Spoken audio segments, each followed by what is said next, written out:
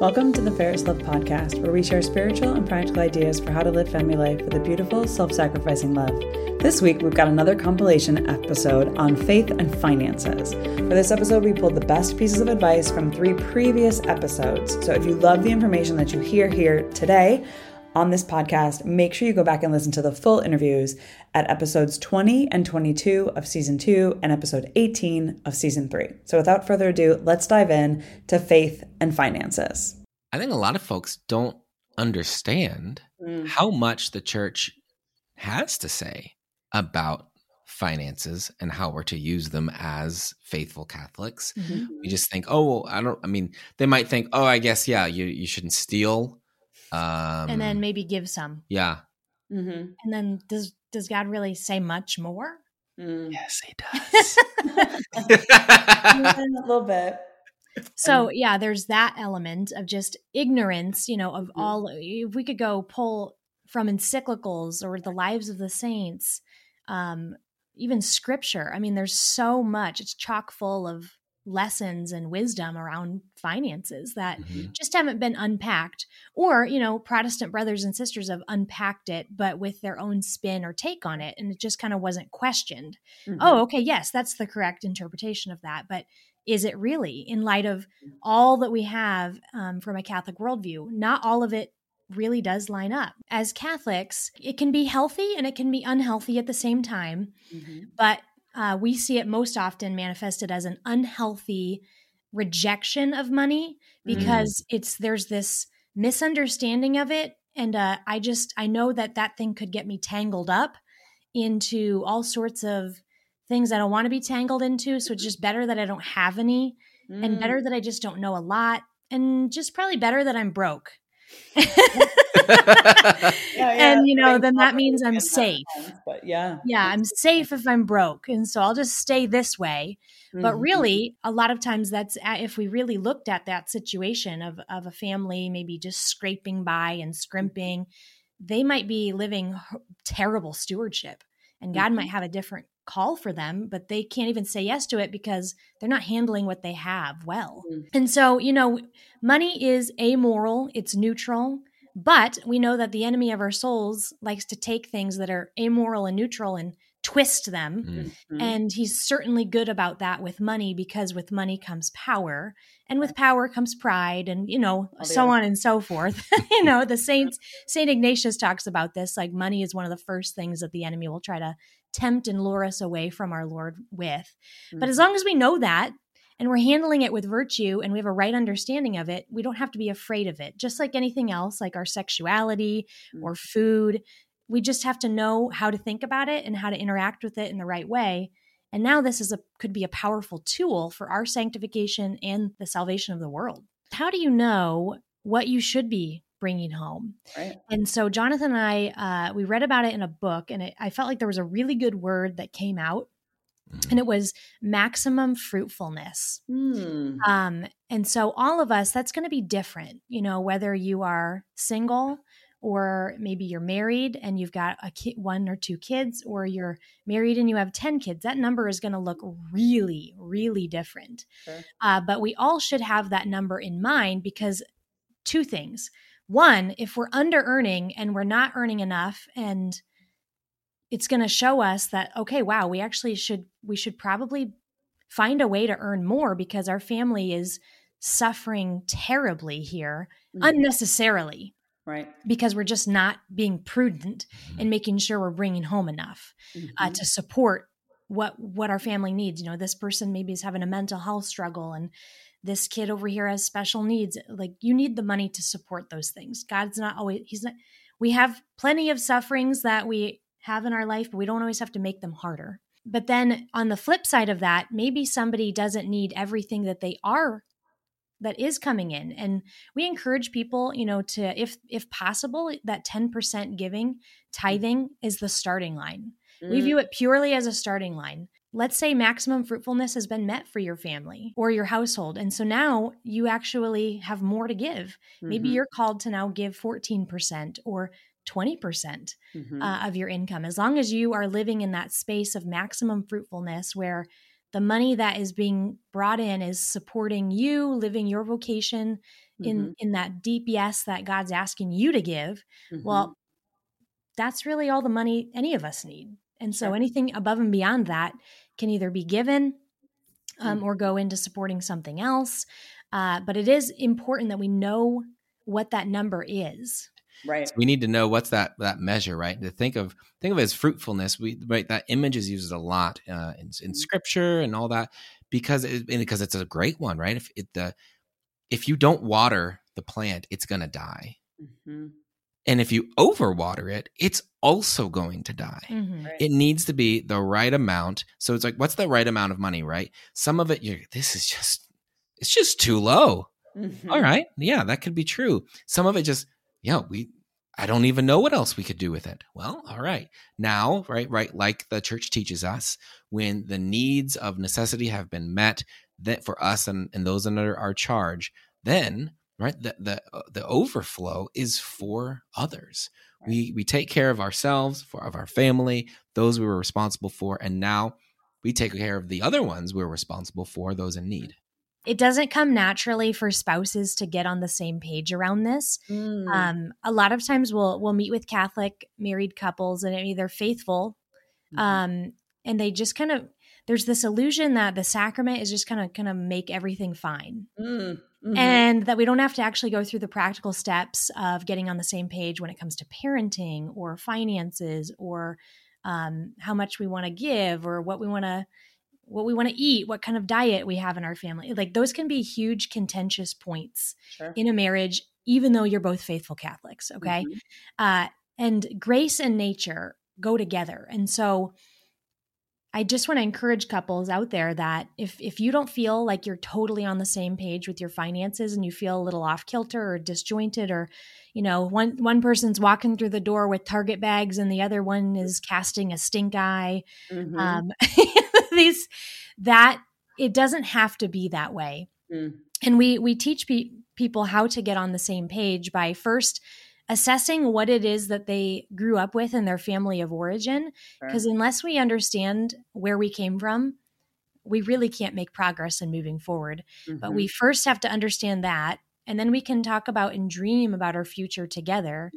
And then from that space and that understanding, we can kind of, if we had a financial backpack on, we can kind of unpack the things that aren't helpful, repack the habits that we want. And now we have some united dreams that are pulling us forward together. That makes it a whole lot easier. Whereas I see a lot of times, couples will just come to us fighting and irritated with each other and blaming and pointing fingers like she's out of control or he's overspending. And they just haven't put the work into getting on the same page. And once they do, all of a sudden the shame and the blames and all of that goes away because now they're a team. I was in the way for us at the beginning. You thought this would be a good thing for us to figure out. And I was like, yeah, I guess, but we can figure it out. We don't need any help. And we've got a number of folks in our Wallet Win Academy who it's the wife. Usually it's the wife and the husband's the problem. And he doesn't the problem, not in that he's overspending necessarily, things like that, but just that he's not on board with trying to do something different. Or get help. We're gonna. I guess I'm gonna be the one who's gonna budget, and I can only do the parts that I, have control over, and we'll have to see how that goes. And it's not gonna go certainly not as well as if both of you were there. And so, husbands, listening to this, listen to me. You got to do this. You need to step up. Taking care of your family's finances is a vital part of taking care of your family, of loving your wife, of giving your children a good life. It is how you can love them. So cast your pride to the side, right? Deflate that ego and let's actually do this thing because it's going to be hard. You're not going to like some of it, but you're going to love what happens on the other side. And what other things in life are worth doing and that are really easy and comfortable? This is greatness that you're being called to right now, and you need to get off your butt and let's do this thing. Okay, so to wrap up our conversation, I would love to have both of you share your top tip. Okay, I'll take the boring one, I guess. Budgeting. You have to know to budget. It doesn't matter how much money you have. It doesn't matter how little money you have. That has been entrusted to you. And it is your responsibility to use it as well as possible to get the most bang out of those bucks. To take care of yourself, to take care of your family, to take care of others. There's a lot going on there. And if we're just going to rush into this great responsibility that we've been given blind, it's certainly not going to go as well as if we sit down, we plan it out, we understand what needs are going to come up when, and then with that full knowledge and a plan in our back pocket, we can move forward step by step, being a good steward, taking care of those needs that come up. That was a good one. And I think my tip, gosh, there's so many that I could give, but I think I'm going to share this one, that God wants to be involved in your finances and that he wants to make you holy through your money. The universal call to holiness is a common thing thrown around, but a lot of times people think like money is still this thing on the side, but it's part of how he's making you holy. And so whatever, I don't know what season you are in financially, but whatever it is, he wants to be right there in the thick of it, using the realities that you're in to sanctify you.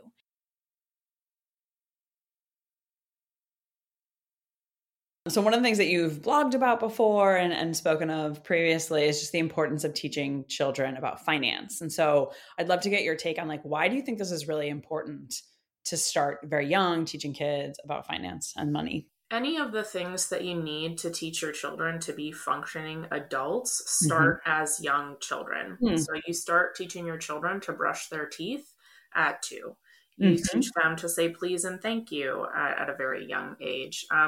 Any of those things that you want to teach your child to be a good functioning adult, a good soul, and a good citizen of the world start very young.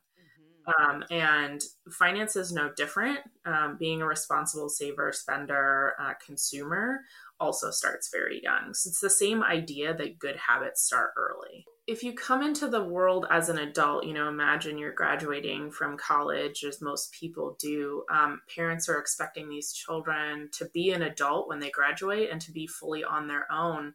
But they're making a lot of avoidable mistakes.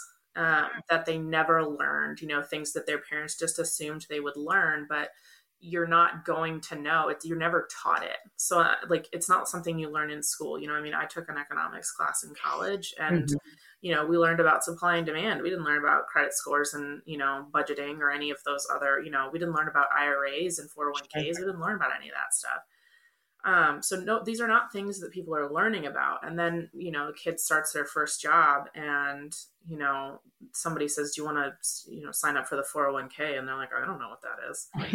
No, don't take my money, so there's a lot of misconception that they will automatically know or learn, but how many parents are talking about their 401k at the dinner table? Not very many.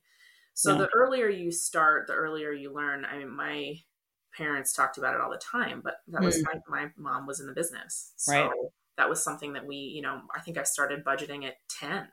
Wow. So the earlier you start, the better off you will be in terms of adult skills by the time you need them. Your children rise to the level of your expectations. So when you tell a 4-year-old, no, you can't have that toy when you're in the store. It's not in the budget, but you can put it on their Christmas list. They don't know what a budget is. But that opens the door for them to ask a lot of questions. What's a budget? Why do we have one? Why does it matter?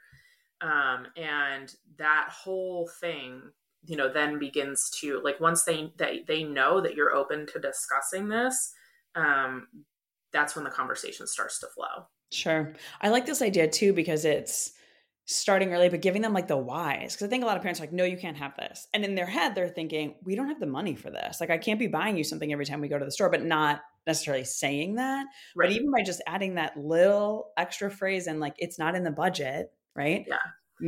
Can make a big difference. And like you said, can open that realm of communication. Yeah. And I think too, parents don't want to say we don't have the money for this, because that's a very negative connotation. And then they don't want the kids to worry or whatever. And I think that that's totally understandable. And so by saying it's not in the budget, and then the kids say, well, why?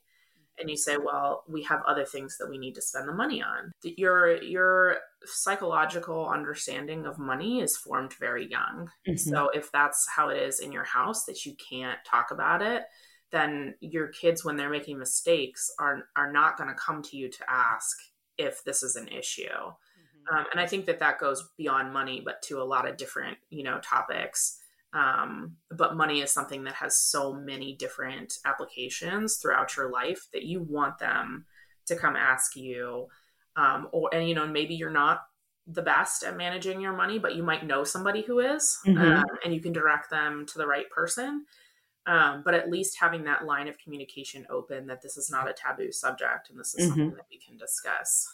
I think the earliest, the other thing for young children, or even if you haven't done it yet with a little bit older children, is going to a physical bank location to open a bank account. It's easier to understand in a physical location. Sure. And then you're talking to a bank teller and you're talking to all these people and, you're filling out the paperwork to open mm-hmm. the account, and it's much more real.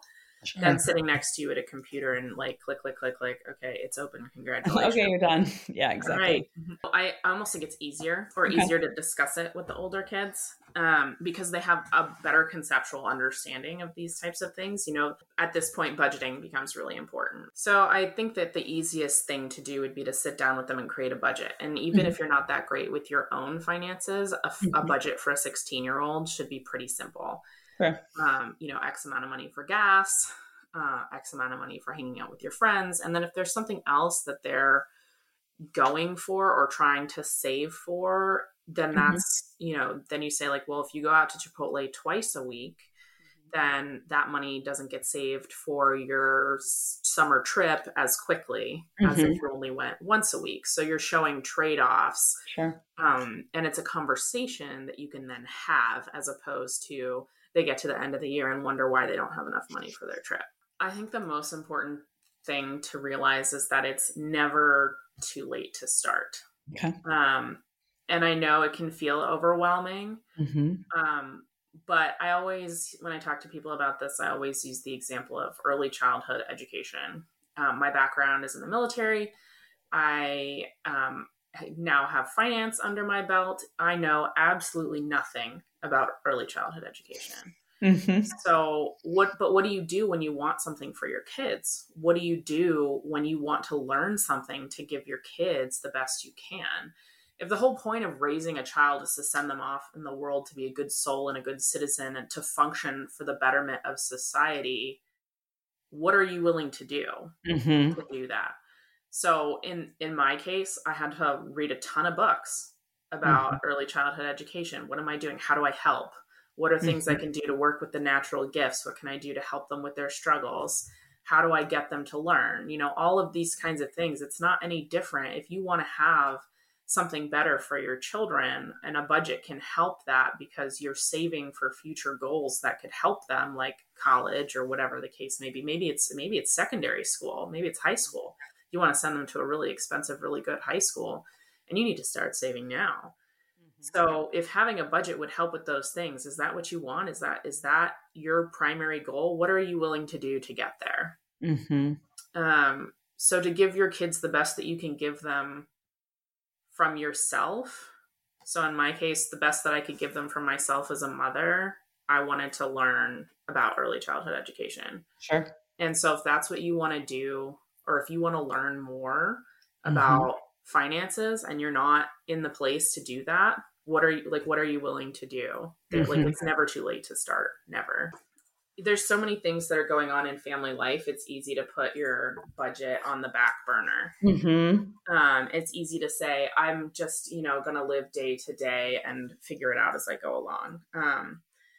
But the problem is that hope is not a strategy. Mm. Like, I hope this will be fine and I hope we'll get there is not a strategy. And mm-hmm. you have to plan for what you want. There is no way you're going to accidentally trip and fall into an excellent savings account. Yep. It's not possible. Mm-hmm. So if you want to achieve your goals, you need to make some plans. And I think that it's, the best gift that you could give your family mm-hmm. is to have everything, set up in a way that makes sense for your family. And that looks different for every family too. There's no two situations that are alike, but don't worry that you may not have done it yet. It's never too late to start.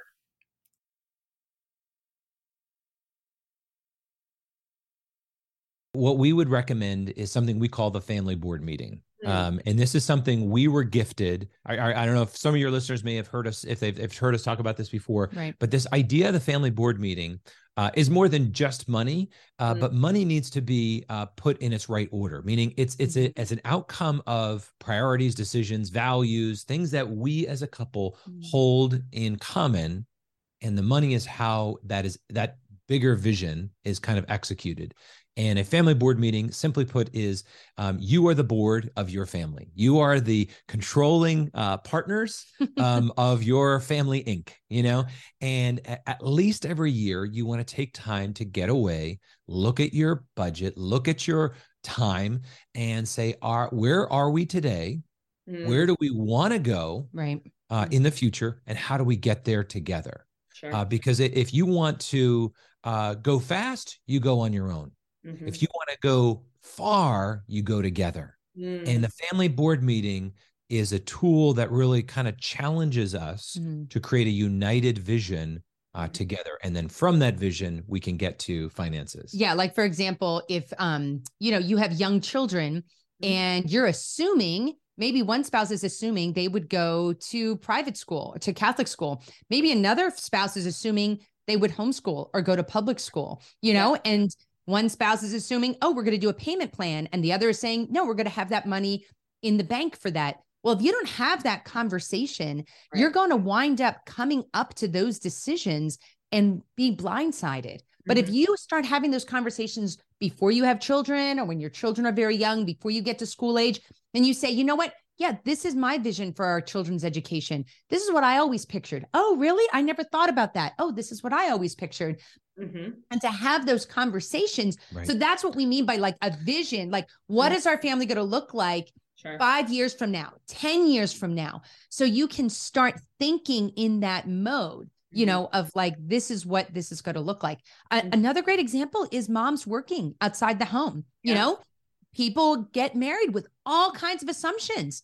Oh, I assumed you were going to stay at home. Oh, I assumed I was going to work, and again, there's not necessarily any right or wrong answer there, but that is a very, it's a very important financial issue. I feel like the whole working issue is a very bedrock issue because it reflects a lot of deeper held values, right? And exactly, and that's where you need women, and that's why you need to push up to that higher level, right? Getting to that 50,000, because oftentimes we might disagree on some of the tactics or the particulars, right? How much money we should have in savings or how we should save or whatever. But when we push up to kind of the more important topics and we're looking at the 50,000 foot view, we're like, okay, actually we agree more on this. And then if I agree on this level, okay, let's take it down a notch. Let's take it, let's get it closer to the ground level, if you will. And when we build unity each step along that way, then we're like, okay, this now, I thought we should have done this, but actually now that we've spent time thinking about it, I agree with all these. So this aligns more and it's going to give you peace, because at the end of the day, the conflict over money is in part driven by we don't have enough to do everything. And that's a good thing, because that means that we have to use our prudence. It challenges us to be more united, but then it forces us to say, are we putting things in priority order? Because we can't do everything, that's good. So that we as a couple can say, no, we're choosing to do this. And that means that we can't do that. And it's like, what are those choices that we make? We make them in priority that we both can look at and say, yes, we're all in because this priority is worth it. Take a strategic retreat, if you will, as a couple and say, let's get united on the big stuff so that those big rocks can allow the smaller things to fit around them. And just to give people hope too. I mean, we've been married for 29 and a half years, and we actually do fight a lot less about money today. As a matter of fact, I would say we really hardly fight at all, whereas in our first 5-10 years of marriage, definitely. Like there was always something, a disagreement, a criticism either way, or stress, or, I mean, there's lots of things that we could go into about why people fight about those things and how it attaches to our own self-worth sometimes, but as you grow in your relationship, it is possible to come to peace with that area of your marriage. Yeah. We see families that live for purpose and families that live for pleasure. And by that, it means that we're making a decision to say, I'm not going to be driven by the urgency of the moment. Right. I'm not going to be driven to engage in my emotions or my relationships or just everything as it is today. I'm going to live for something greater. Right. And so that's just an orientation. And we go into deeper on that, but it's important to get that so that we can then define from that purpose, what is our why? What is our why as a family? And the why is made up of your mission, your vision, and the values of your family. And the mission of the Catholic family is defined by the church. It's beautiful. It's awesome, right? It's a mission oriented towards love. And that mission is really lived out in your family culture. But when you get that why, those are some of the big topics. Sure. And then from that, you really should develop a plan, right? So if you say, hey, this is who we are as a family, and this is where we want to go. What's the plan to live that out in this year? What's the one step forward this year that's going to help us be more effective? I think this vision too helps give the family so much freedom. Like there are so many different ways to be a great family and to raise amazing children and have this great marriage. There's not just one Catholic way. You have to do this. Yes. So really having that freedom and looking at those values and those, to decide what is our family going to look like? Like, what is our Catholic family going to be? And it doesn't have to be like that Catholic family there, or this Christian family here. Yes. Right. Yes. And, just even you saying that, it's just like, it just brings such a smile to my face for couples to be free. Exactly what you just said. Right. For them to be free to realize we don't have to be like everybody else. And that is okay, because we tend to compare so often, especially in this world of social media and everything. Is like, oh, we have to homeschool, have 10 kids and have chickens and goats. No, you don't. No, you don't. But be free and be confident in who God made you, which is so beautiful and unique. Right. Yeah. And the beauty of being Catholic is that there are clear guardrails on a number of areas, things that are universal to every family, stamped in the very DNA, if you will, of the family. But then there's so much within that is just unique. And we need to recognize God wants us to. Our kids need it to be who we are, to lean fully into who we are called to be and what that means, kind of in our unique scenario, right, as a family. And then that helps us, again, go back to taking the big idea and making it very practical, making it, how does that affect my budget? How does that affect the bottom line? And then those conversations that have conflict, well, they'll still be there, but there will be so much less, and there'll be so much more greater focus. And the more you can drive to that intentionality, aligning your bigger mission, vision, and values with the day-to-day budget and even how you spend your time, you're going to have more greater peace and purpose in your household. It's quite all right if one person is doing more the bookkeeper, right?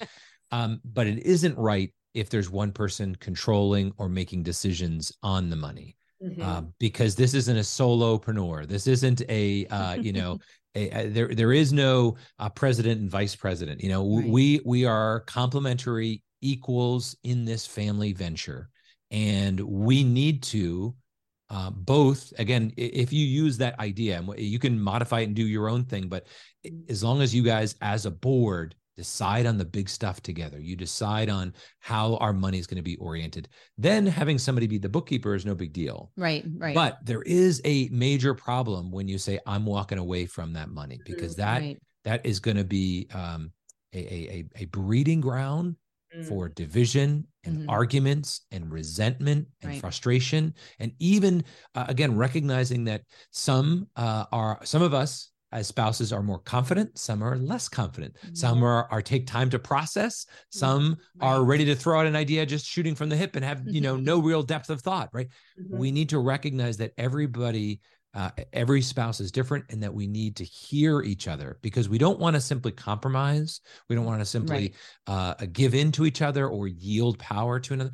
We want to create something we couldn't do on our own. Right. That's what marriage is all about. And really, that what Mike just said is something that you can't do on your own. That takes the participation of both spouses. Yes. And so that kind of, again, going back to that whole idea of values, when the time comes, okay, so like the day to day, sure, like maybe mom has her food budget, and dad, there's an account that she uses, and, dad throws money in there every month, for her to use or whatever. And she's like, yeah, that's great. I don't need to do the taxes or whatever. But when the time comes for some major purchases, those should never be done on their own. Something that's outside of the monthly budget, like for one spouse to say, oh, I spent a couple $1,000s on this because I'm in charge of the finances. And even if the other spouse is okay with it, for the unity of the couple, that's not okay. Like that's really not okay. It really should be, even if it is simply hey, I just want to explain to you, I'm going to buy a pool for our backyard.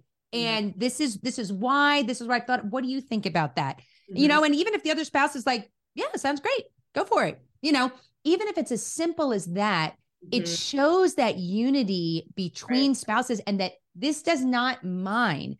This is ours. And this is something to decide on together.